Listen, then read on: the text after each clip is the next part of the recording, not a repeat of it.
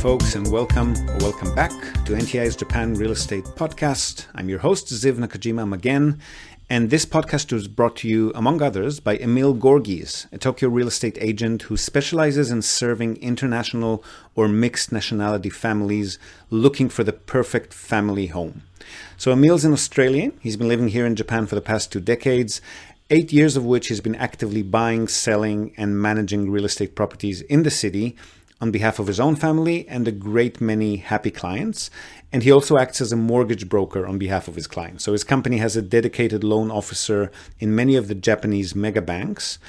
And if you're a regular listener, you probably already know him from our JREP, the Japan Real Estate Experts panel sessions. So you're probably already aware that the man is an absolute fountain of wisdom on all things related to real estate in Japan, and in particular to family homes, the greater Tokyo metropolitan area, and mortgages. And most importantly, he's incredibly generous with his time and advice, which he's more than happy to provide at no cost or commitment to anyone asking. So if you've been thinking about buying your home in Tokyo, but you've been sitting on the fence for a while, or if you just want to have a chat in English with a real expert, drop him a line on emil.gorgies, that's emil.gorgies,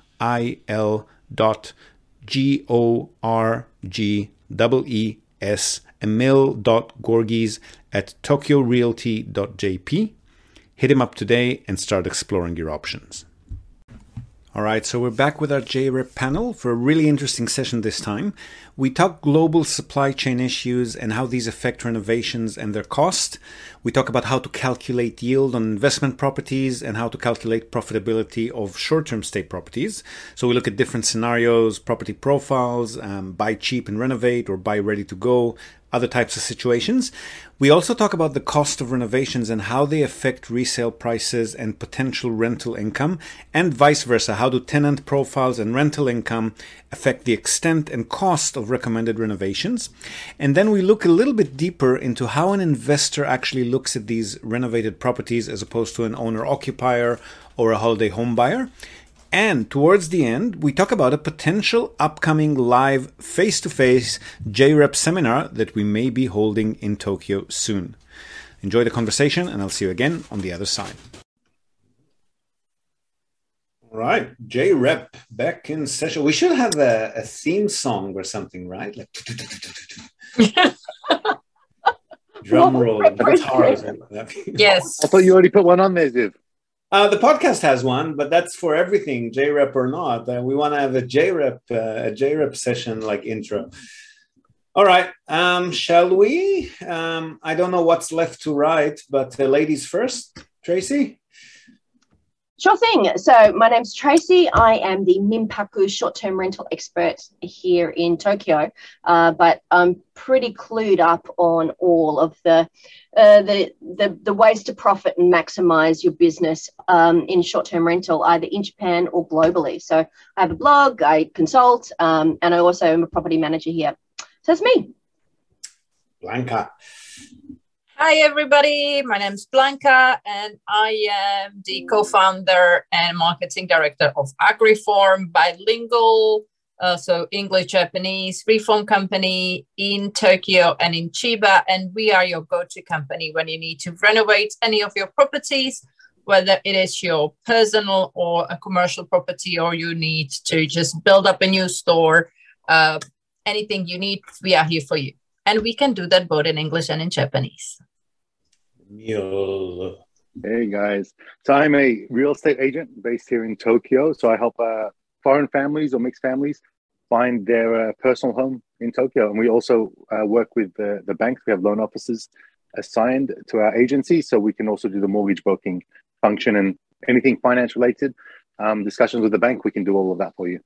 So if you have any questions, reach out. And Ziv, to you, my friend. Yeah, well, now that there's the three of you here, I should start with saying that I'm not in Tokyo, right? Everyone else is in Tokyo. But yeah, we do basically almost everything else. So we don't do owner-occupied homes. We don't do renovations. We hire people like Blanca. We don't do short-term stays. We hire people like Tracy. But anything to do with holiday homes, investment properties, anywhere in Japan, whether you are present in Japan or doing it all remotely, which is our specialty, NTI is your company, and we've also been doing it for about 10 years. So what are we going to be talking about today? Maybe out of Tokyo, that's a good start. You guys are not active anything out of the Kanto region at all, are you? Well, no, I mean, I help some of my clients are out of Tokyo, but I don't have a Minpaku business. It's all Tokyo based. Yeah. Mm. Well, we are Tokyo and Chiba, so that's basically still Kanto. So Kanto plane. Yes, yeah. So no Saitama, no Yokohama as well. You know what, Saitama? Some parts of the Saitama are really close, so we can do Saitama. We had two business clients in Saitama, because Saitama is basically just across the bridge from me. So in the close parts of Saitama, if the customers are close by to us and it makes sense, then yes, we do go to Saitama. We had a client in Yokohama because basically it was a client that wanted to deal with us specifically, so he was willing to pay for the extra expenses related to our transport to Yokohama. So we did Yokohama as well. And likewise, so we just closed a deal in Yokohama recently. So yeah, I would go down to that area, but that's sort of the extent of it. Kanagawa really down towards the beach. Chigasaki, for example, is probably a bit far than we can really service properly. If it's an existing client or a referral, we may sort of do it on a sort of case-by-case basis. But in general, it's difficult for us to really go, like when we show houses, right? I will go and view, 4 or 5 in one weekend or one afternoon with a client or a family. And we'll do that several weekends, right? Over a 2, 3, 4 month period, however long it takes to find the property. And it's just logistically challenging when it's so far away. We can't provide the same level of service to someone who's looking, within Tokyo, where it's very easy to go there frequently. And even after they buy the property, should there be any issues or, ongoing visits, it's easy for us to support it. Whereas a place, down towards Chigasaki, that starts to really push the limit of us being able to provide good service. And then, if it's a completely different prefecture, like, Osaka, for example, that's kind of a bit beyond the scope of what we'd like to do. It's not really the rules or the laws as such. It's just that Japan is really such a community-based and local community-based environment. So, the vibe that you're going to get in a Jiugaoka is different from just different parts of Tokyo, and people you're not just buying the property, or you're not just going to stay in a property. You're actually, investing into a community and the little microculture that's in that community as well. So, and it's hard, it's hard to know all of it. So that's why I tend to specialize in a certain neighborhoods, because my clients want me to be able to show them all the local flavor and the best restaurants, or the hidden out of the way places. And I, cannot do that across this massive city. So, so that's why, I tend to specialize in certain pockets of Tokyo. Mm. For us, from the get-go, our thing was that we do everything you need us to do anywhere in Japan. And from the get-go, we were always using third parties. So we're not the agents, we're not the property managers. So for us, we're always ambivalent to where it is. But I feel the pain for foreigners who do want to do things on their own or with local providers, and they just can't find anyone there's a handful in Osaka, but beyond those two, it becomes very challenging in Japan. In general, right now, it's challenging with anybody, any subcontractors, anybody that you might want to cooperate with, or even staff. It's very, very challenging.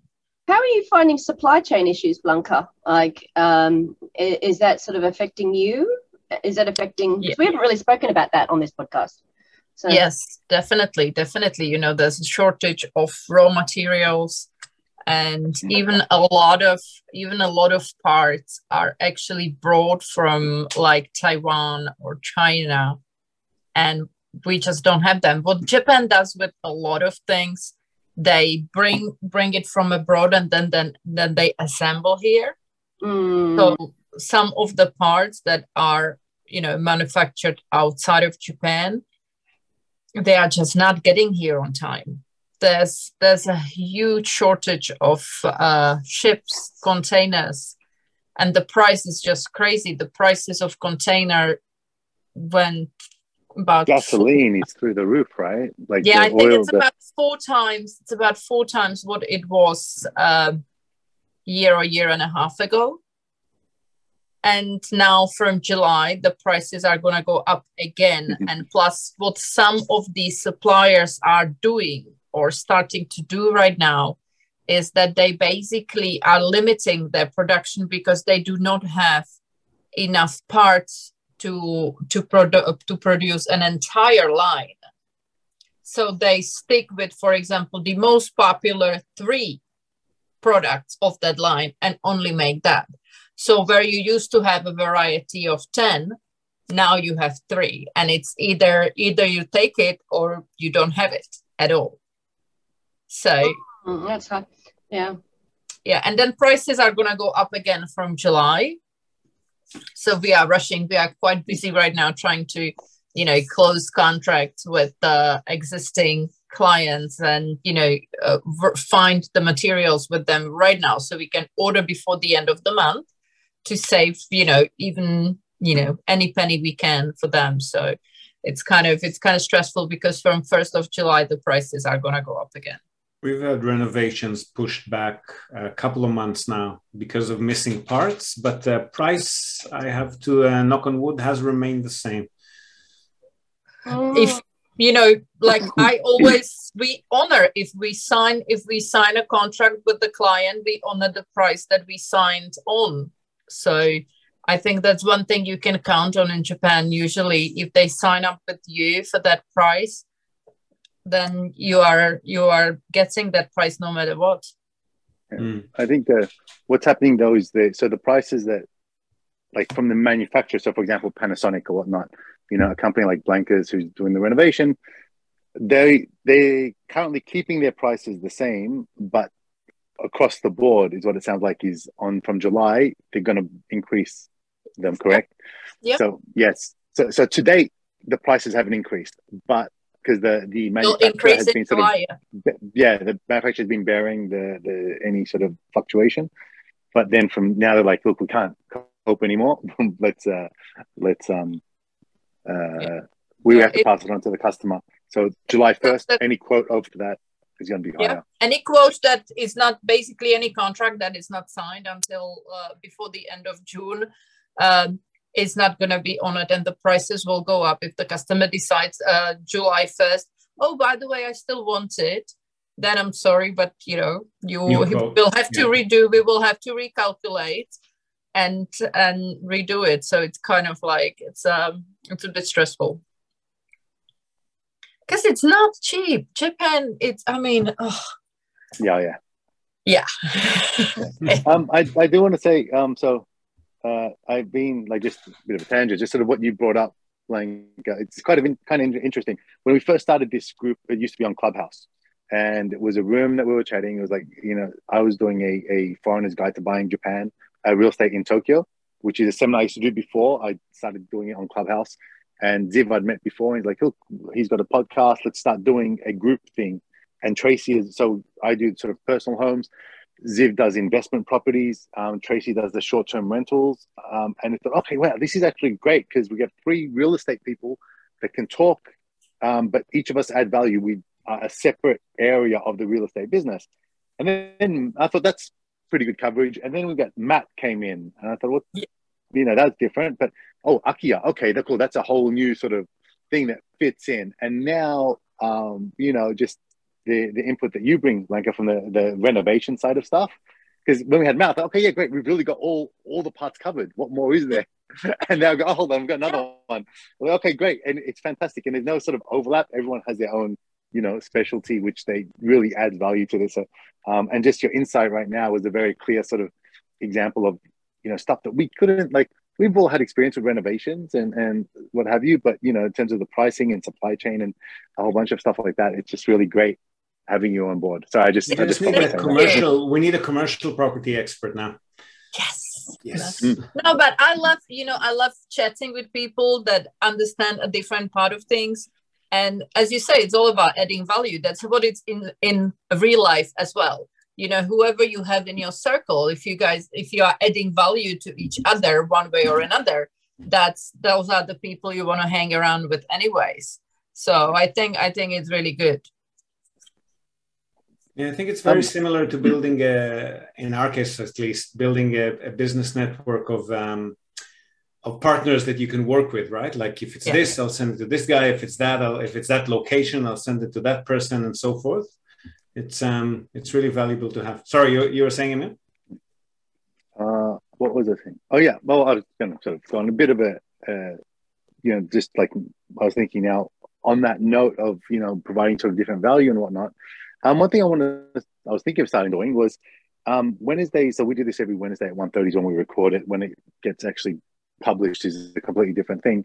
But I was thinking on my side, so what happens with the real estate side of stuff is we often go and do house viewings.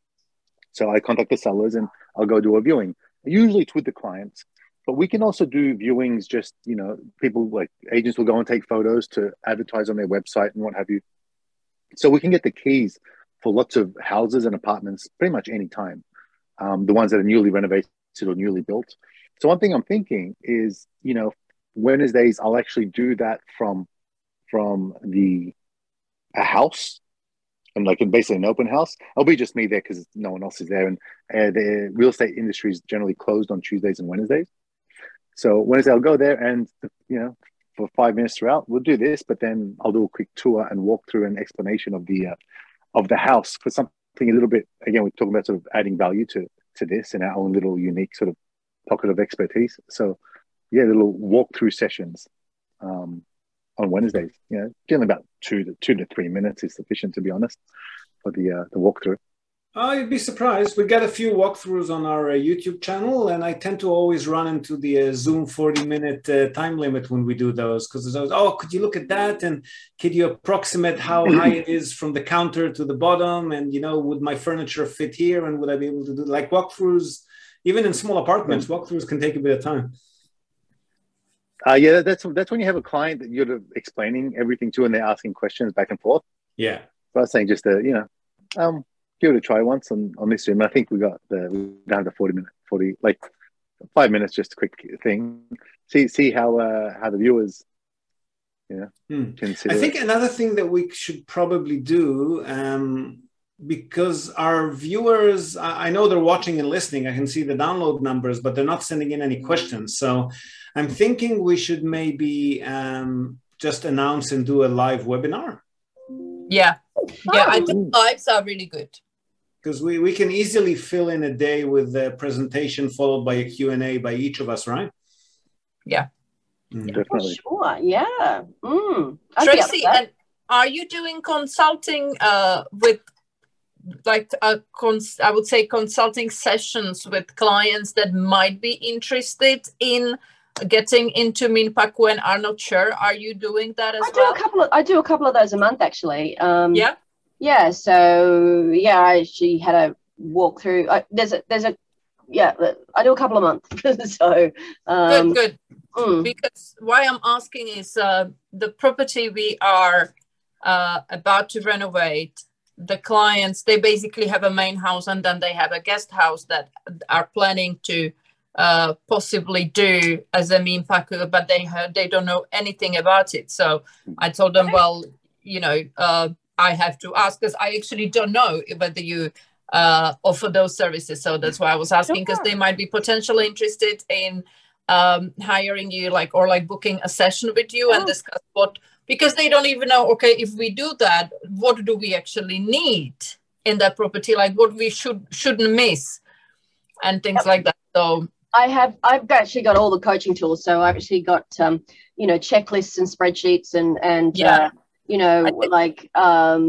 things like how much could you earn? And then Ziv and I have done some magical spreadsheets to compare, buildings that are a long-term rental return versus, a short-term rental return. So we've done a couple of dummied up options that way. So we've got some, for people to make good choices. So, Ziv and I, we've combined our knowledge and because he sells property for long-term rentals, and depending on the size of the building, sometimes you're better off going long-term, and then sometimes you're better off going off short-term. So that was really fascinating to see actually how the ROI just changes as you go from size of unit, size of building. Yeah.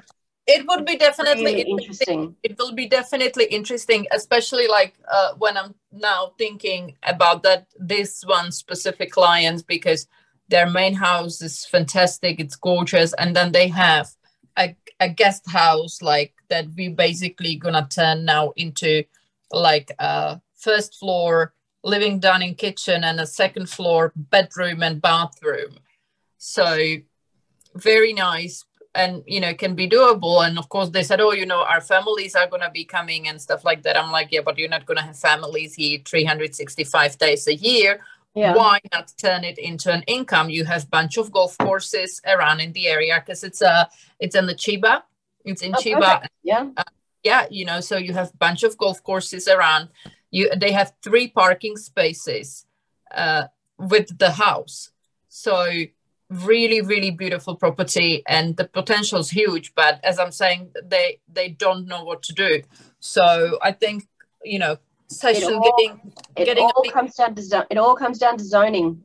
Like, but it's the first thing you got to do is like look at the zoning, and then what the like we were saying before, each area has its own flavor, and then each city has its own rules based on the residential zoning, commercial zoning. So it'll actually be really interesting if we could do the same thing that Tracy and I have done, but include you, Blanca, and actually see the difference between buying an old place and sprucing it up to rentable standards versus buying a place that's already done, right? So we could compare bargains that are on the market. Well, wait, is it really a bargain? Because if you renovate it, it could cost that much, but then you can actually custom fit it to short-term rentals and so forth. There's a lot of stuff to dig into that.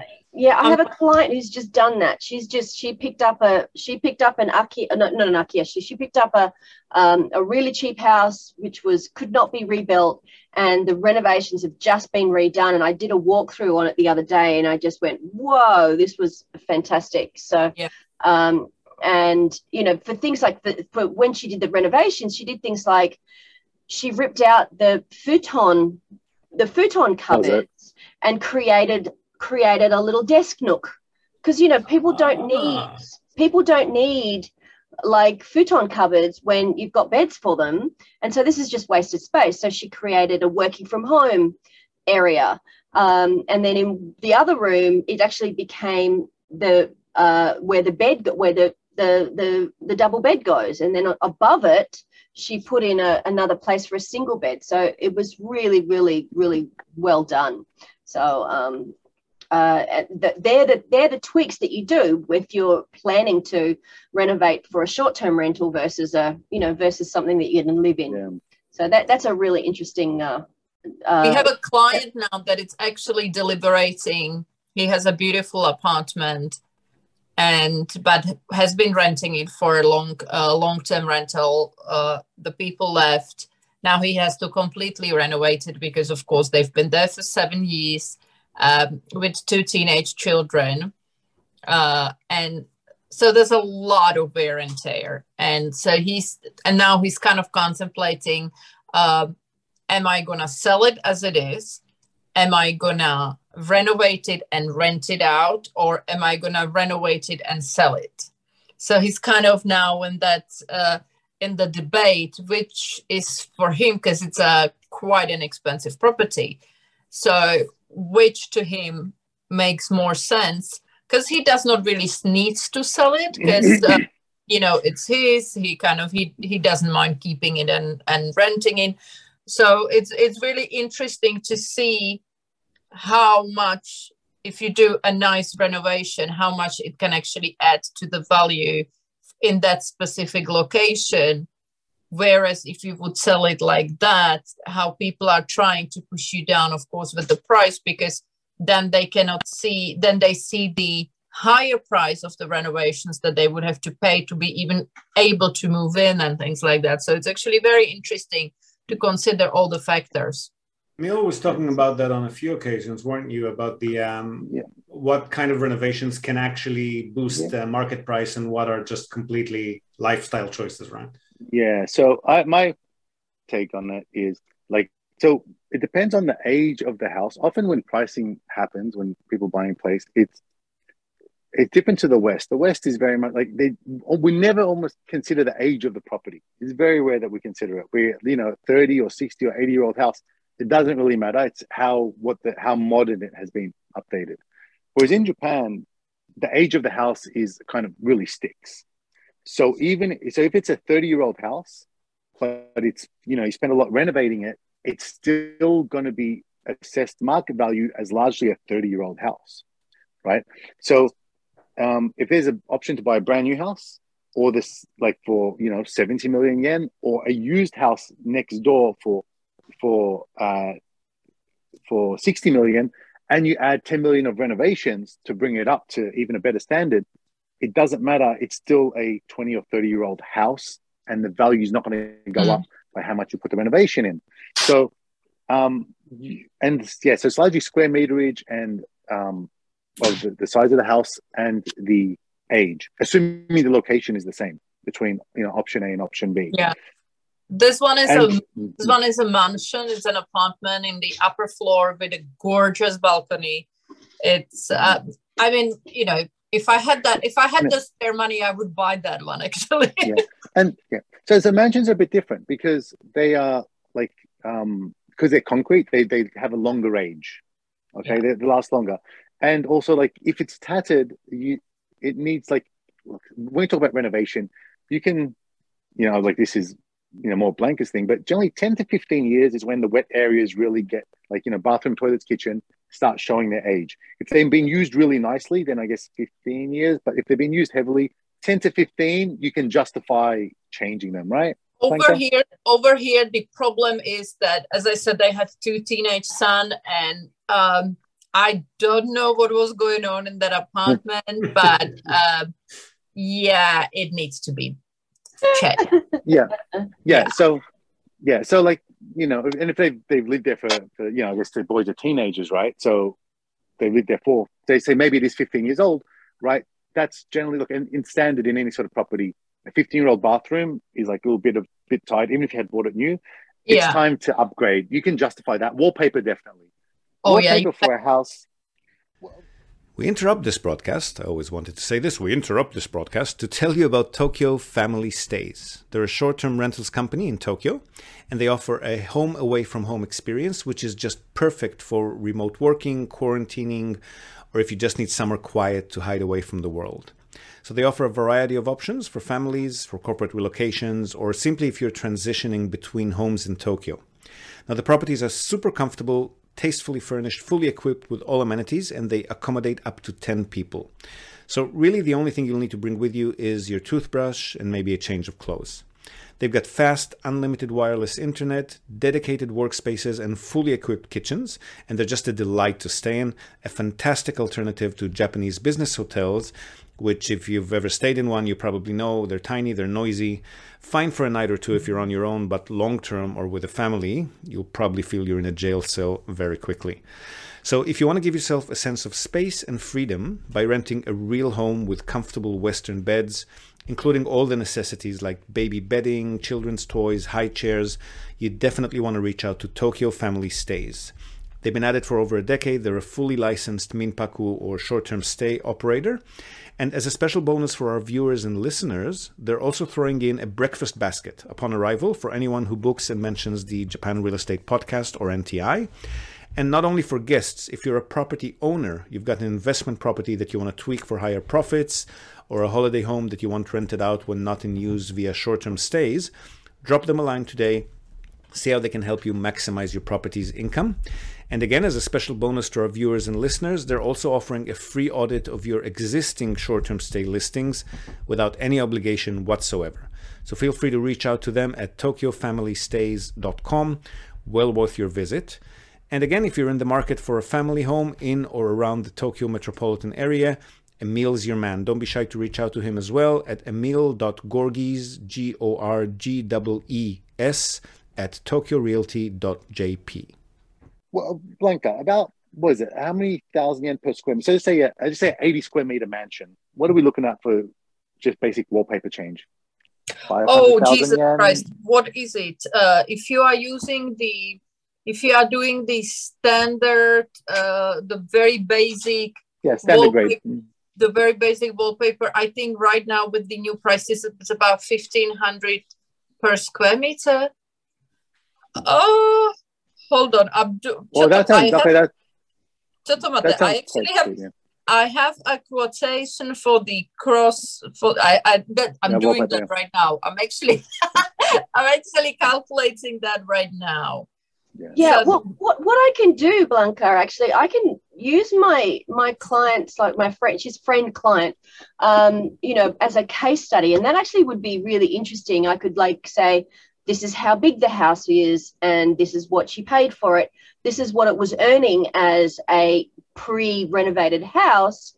This is now what it's going to be earning as a short, and this is what the renovations cost, and this is what, because it's a house, it's really depreciated as far as it's going to go. So now it's really just going to be on what the cash flow on a month is going to be compared to what it could be rented at. So but looking offset the cost of how much she paid for it, and then how much she sunk into the renos. It looks amazing. That what she did is just outstanding. But when I'm looking at a quotation that I have here for a wallpaper, and if you are applying like a basic wallpaper, you are looking at approximately 1,500 to 1,700 yen per square meter. And then it depends what it's under, because you have to, if you are taking it off, and then depending on the condition of the wall under, it's about 100 yen per square meter for removal, and about 200 yen if you have to do some kind of a curing or prep work. What it's under, that's like additional. But the wallpaper and the application is about 1,700 per square meter of wallpaper. About 200,000 yen to say 200 to 300,000 yen, so depending on the quality of wallpaper. Plus minus 2,000 yen, and you go with that standard nice wallpaper. You have a whole catalog that you can choose from, but it's not a luxurious, of course, but it's the normal nice standard wallpaper. So you plus minus 2,000 yen. You can get Tracy in to paint over it. Touch my wallpaper. Yeah. So look, so going back to the point, right? So if it's a 20-year-old place, a 15-year-old place, I kind of think what we tell people, we got some clients that want to sell, and they're like, should I change the vanity unit? Should I renovate the bathroom before I advertise? It's a common question when people want to sell. And the thing is, though, it kind of like when I got clients that want to buy, they often know the extra upgrades that you do don't really reflect, because when you upgrade it, you're going to pay kind of cheaply for the upgrade. And the places we're looking at in Tokyo, they're like 80 million yen, right? These are the average kind of properties that we're dealing with. So spending 80,000 yen on a new vanity unit is like, it's not really a great for the customer, the client. They're like, well, it's there. It's not actually the one I want. It's a basic one. It's a cheaper one, but it's brand new, so I can't throw it out. Right. And similar with the wallpaper, if the place is that old and you just want to touch up a few things, it's tough, because the client's going to be like, well, I'd rather they have not done anything and I can just gut it and and I can renovate all myself. That's a really valid point. I think it's very different when an owner occupier is looking at a unrenovated property, and when we as investors look at it, like we're basically looking at how quickly can we get a tenant in there.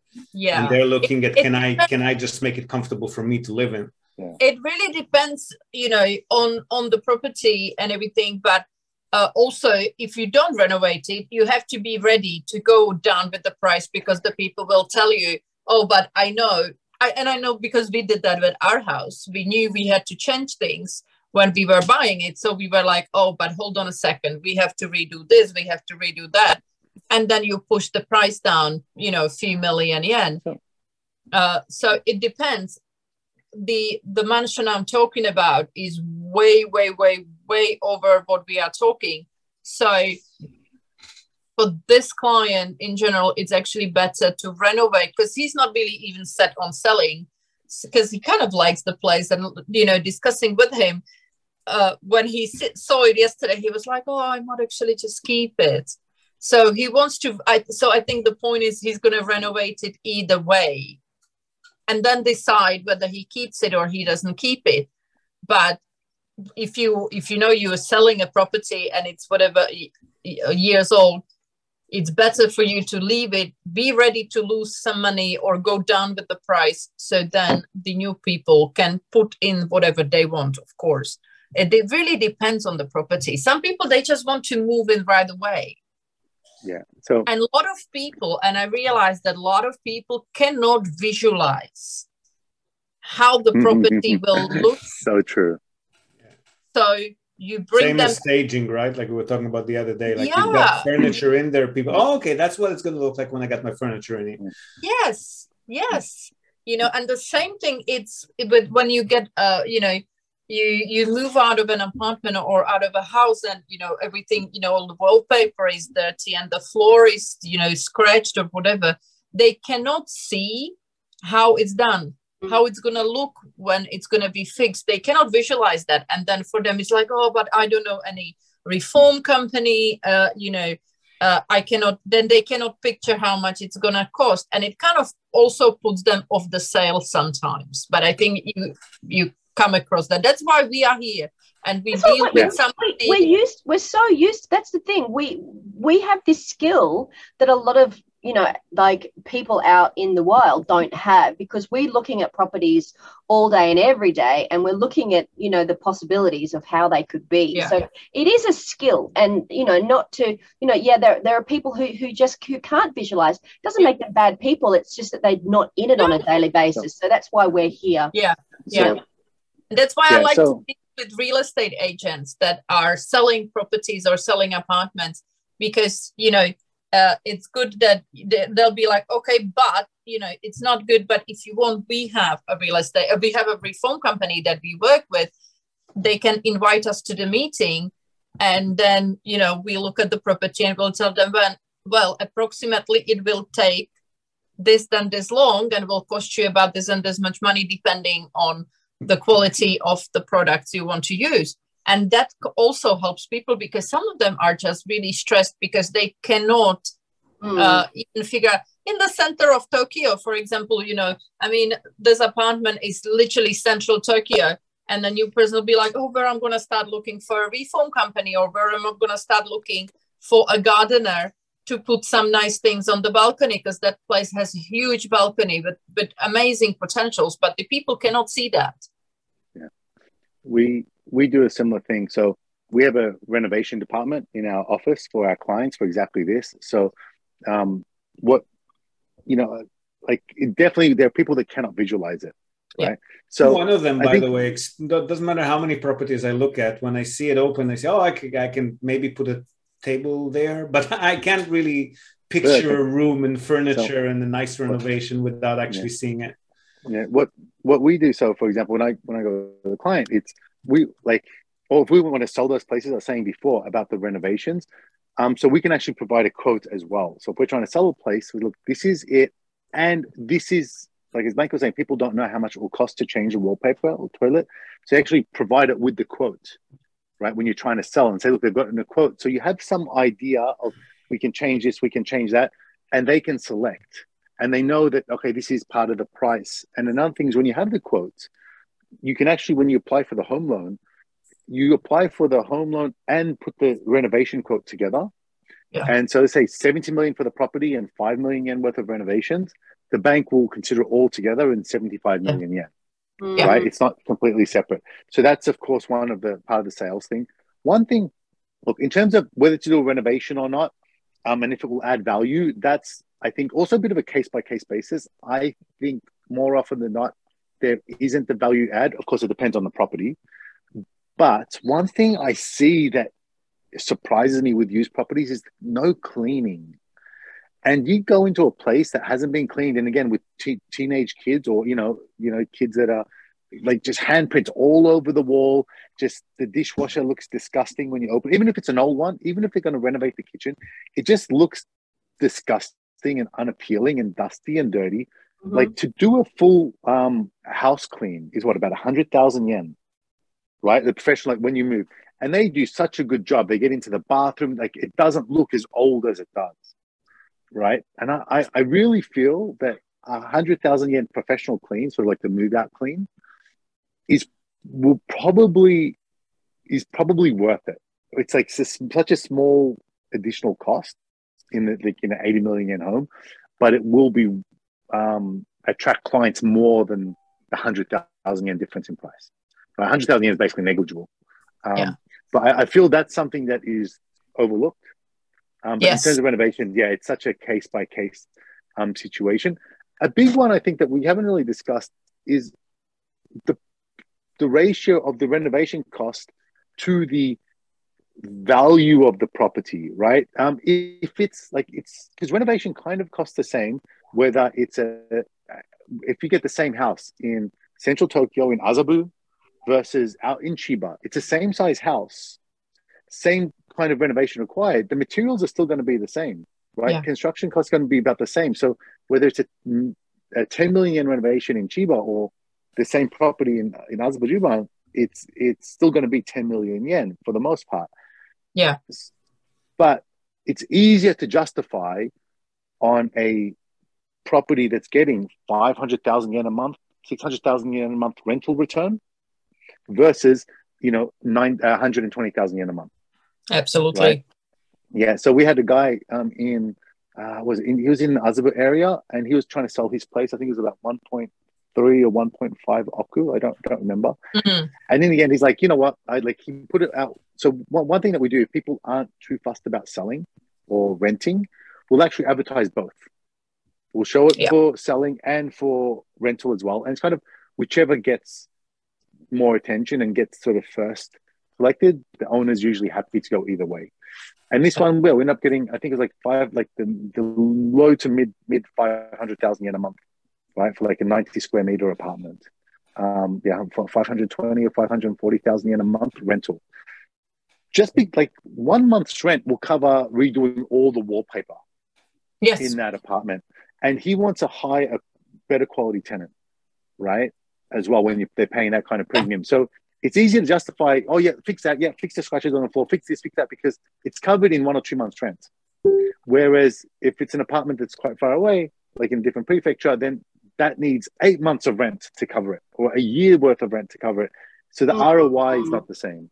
And the type of tenant is different. So, so there's lots of factors you need to consider. It's not just straight up, is it worth renovating or selling unrenovated? That's exactly the case where we are, because the apartment I'm talking about has a rental, can be rented for approximately 1 mil a month. Nice. So wow, Tracy, it's gorgeous. I'm telling you, if I had the money that he wants to sell it for, I would have bought it. That place is gorgeous. It's fantastic, and the terrace and everything, it's like all you want from your city creep. Does he have a listing agent, Blanca? Yeah, he does, unfortunately. Otherwise I would have but he does, and it's gorgeous and everything, but it's a million a month rent. So even if he invests a year of rent into the reform, he will get basically a brand new place. And it's still his. he can still sell it anytime, but it's renovated and it looks fantastic. I wonder how much the building fees are for a place like that. The monthly kumiai, I mean. Saman Nantuka, Saman Sons and Saman. Yeah, that's not too bad. Okay. About either 33 or 38 from what I've seen at the paper. It's either 33 or 38. Yeah. But it's always good to, you know, for people that can't see what a before and after is going to be, obviously to have, you know, to have photos or some sort of CGI. It's like, oh, this is, you know, this is what it's going to be. So, you know, that'll help the sales along. Doing my thing. Like as soon as somebody tells me how much rent it's getting a month, I open up the calculator and try to work out what it's worth buying for. Sorry. Yeah. Carry on. Ignore me. Just 5%. Just calculate like I have like 5% with ROI. Probably in Tokyo, probably like that. We'll get lower, like under 4%, like in the 3s. I think. Yeah, that's what I'm modern thinking. Place. Yeah. Explain that. Actually, you know what? Explain. That's a really, you know, we've got 10 minutes left. How about you explain how you calculate the ROI? That would actually be really useful.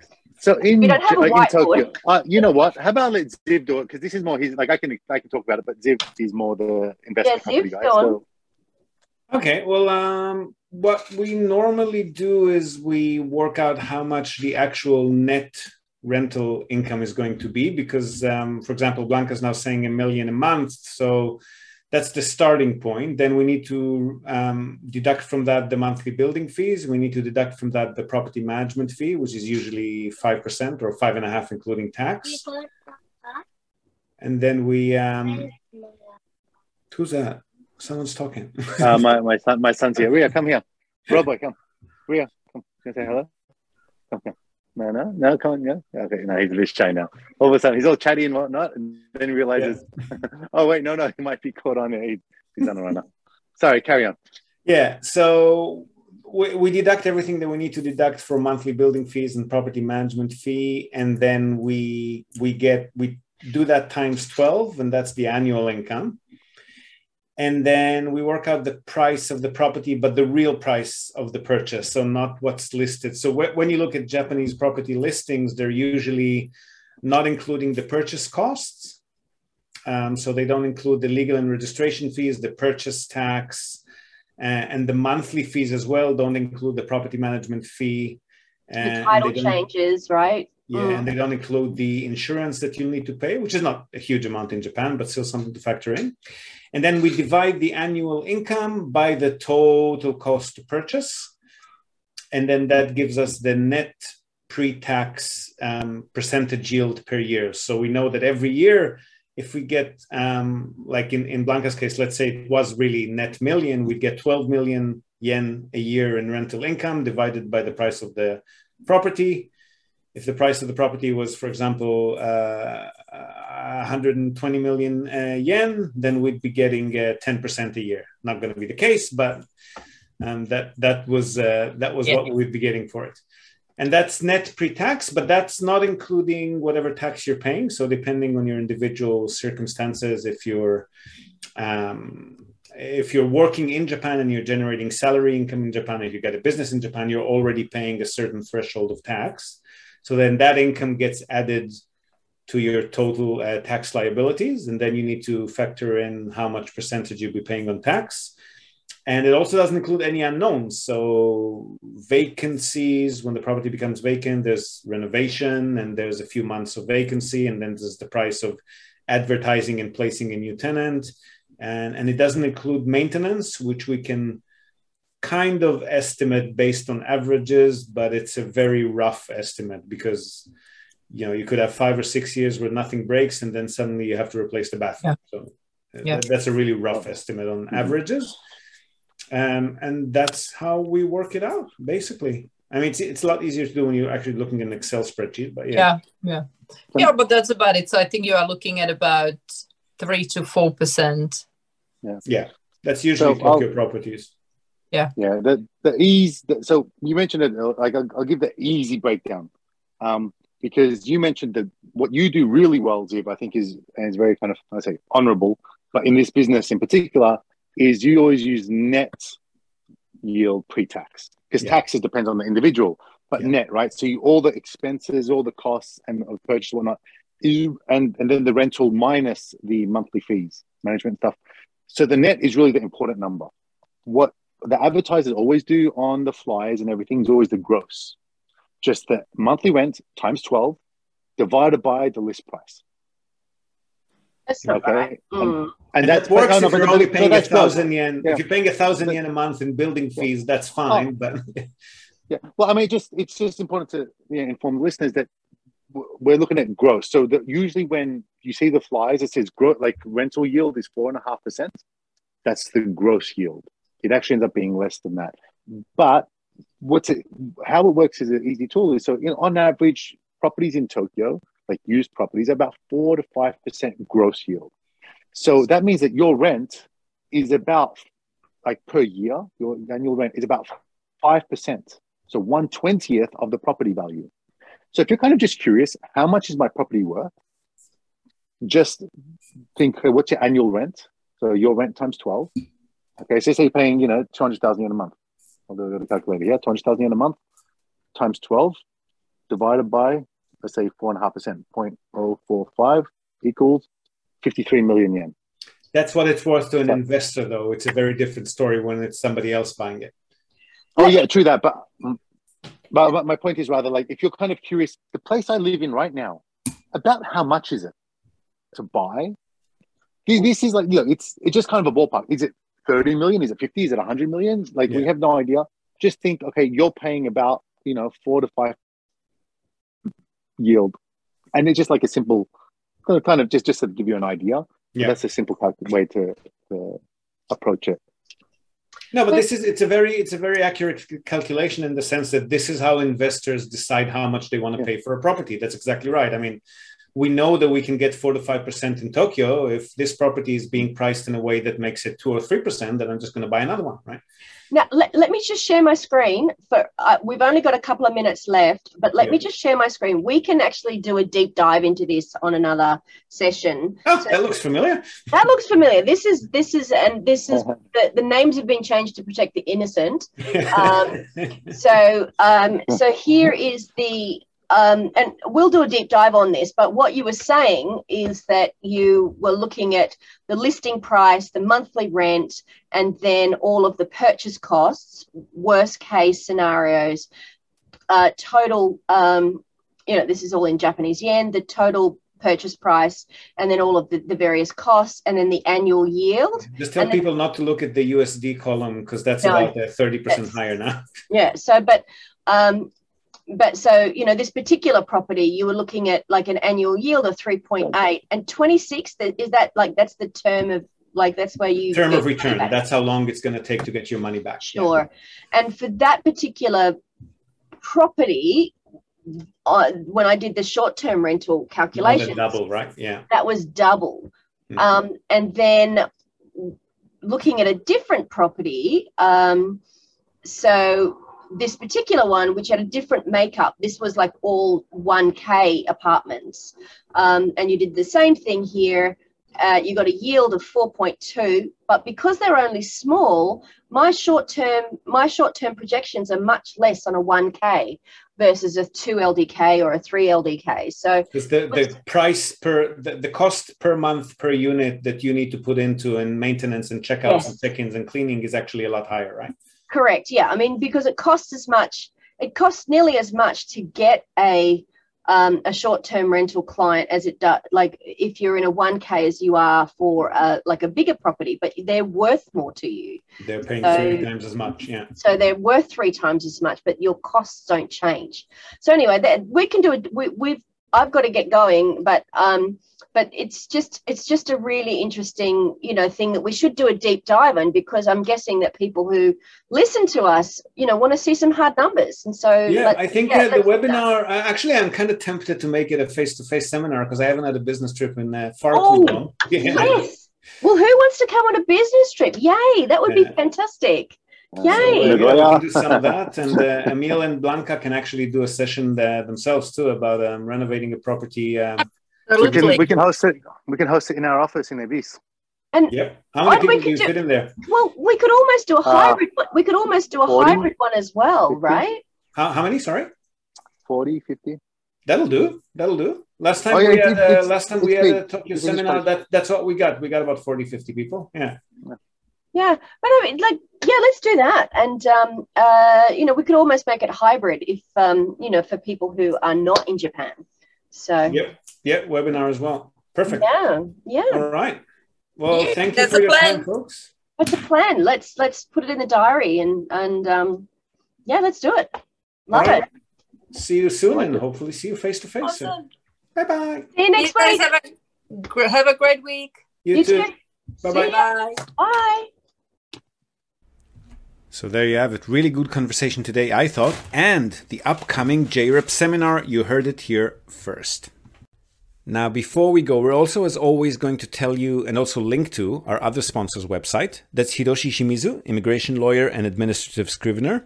If you're thinking about moving here on a more permanent basis, or you're already in Japan on some sort of a temporary visa and you want to switch to a longer term or permanent one, or if you're considering setting up a local company or a branch office of a foreign company and you've got any sort of business or visa related inquiries, or even if you just want to find out what your options are on any of these topics, feel free to contact Hiroshi Shimizu. You can find him at japanimmigrationexperts.com.